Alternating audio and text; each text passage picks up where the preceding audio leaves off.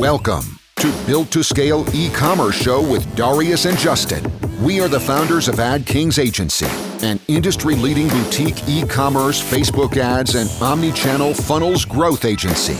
Our insights and expertise have helped to generate over $45 million in revenue and spent over $18 million on paid acquisition for our clients in the last year alone.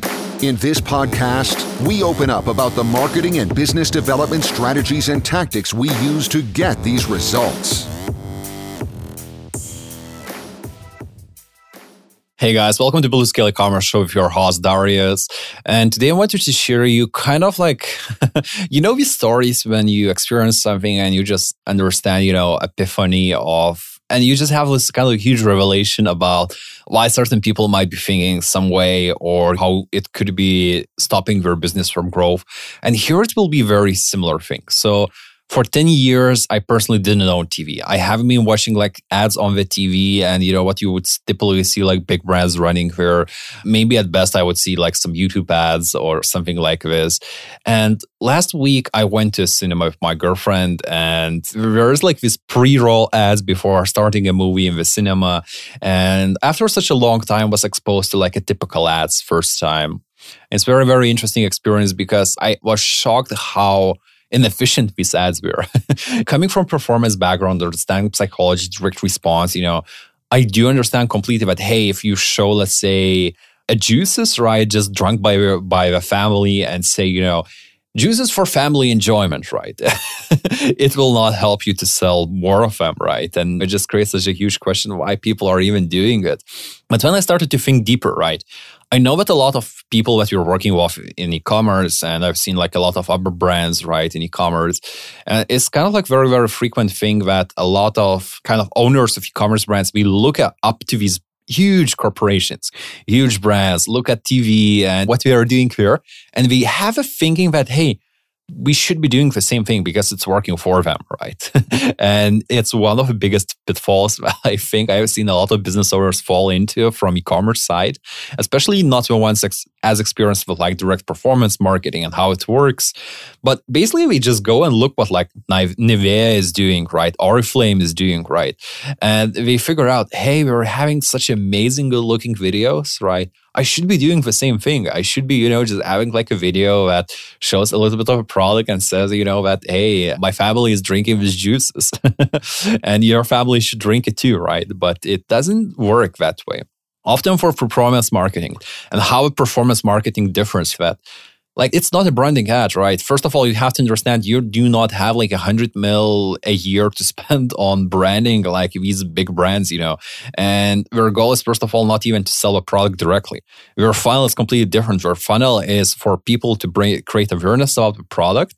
So then they go into a store, and seeing all these different products, we would be looking first at familiarity bias, right? This means the products that we have seen before, products we have seen on TV, and just build up a trust that way. It's completely different from what you are doing here with paid media and ads and asking people to buy immediately and directly.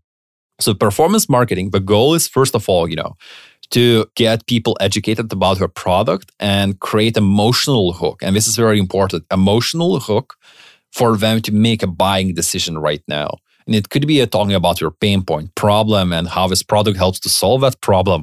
And then presenting like 4 or 5 unique selling propositions of a product, how amazing it is, how waterproof it is, how sweat-proof it is, or something like this, for them to be buying it right now. And also like building up some social trust, etc. And this is why there's often such a huge differences between branding ads and direct performance ads. And often owners do mix things up, right? And we have seen, and actually like last week I was doing some training for new client onboarding in AdKings, and I was looking through some numbers for the clients that we have run the branding ads for versus the clients that we've been doing some performance-based things on. And in about 95% of the cases, actually performance won by like huge margins. We have seen about like 30, 40, 50% ROAS improvements if you are running direct to consumer, like this performance-based ad versus, just a branding ad. And it's funny. And now, we have this data to show to our clients and show them that, hey guys, trust us on this. We can try some branding ads on the site, right? But it will not be working that well. Believe me, we have seen the averages, and where the branding ads work mainly is when the product is very simple and doesn't need absolutely any explanation, which means, maybe apparel or something similar, that's super, super simple. So yeah, the important thing is to understand that you're just not like $100 million a year brand. That's, actually $1 billion brand, that's able to spend $100+ million a year on just branding in general without even expecting any direct results. And even while these brands are doing it, because often about shelf space, right? To get a shelf space at the stores, you often have to be promising to spend a certain budget a year on marketing. So this is what we do, right? We have to be spending the budget. We don't need to be making a ROI from it and direct response. And even when I'm talking about these brands, right, I know right now a lot of these big brands are also like coming into the direct to performance marketing and direct to consumer approach. And they are changing their ways. So this means if these big brands are changing their ways, should you still be, thinking about how to create such amazing branding videos where, that doesn't bring any benefits to your business? Because I think this is exactly where your advantage lies right now. When you're competing with these big brands, but you're able to sell the people product directly right now and catch them on emotion and, convince them a little bit logically, build up social trust, and then make a sale to them this way. So yeah, that's a quick rant about this topic, but I think it's something important to understand for a lot of brand owners. But with branding, you just have to not be very aggressive. Like the branding ads do perform like a very pivotal role in performance marketing, but it's not for a cold attribution, which means you do not run it to people that do not know your product. You run it in remarketing. When you can, you create a community, talk about your purposes, talk about all the other stuff, and make sure it's working the way it should. Enjoying this podcast? Consider subscribing and sharing it with your friends. This helps us to grow and create more amazing content like this for you.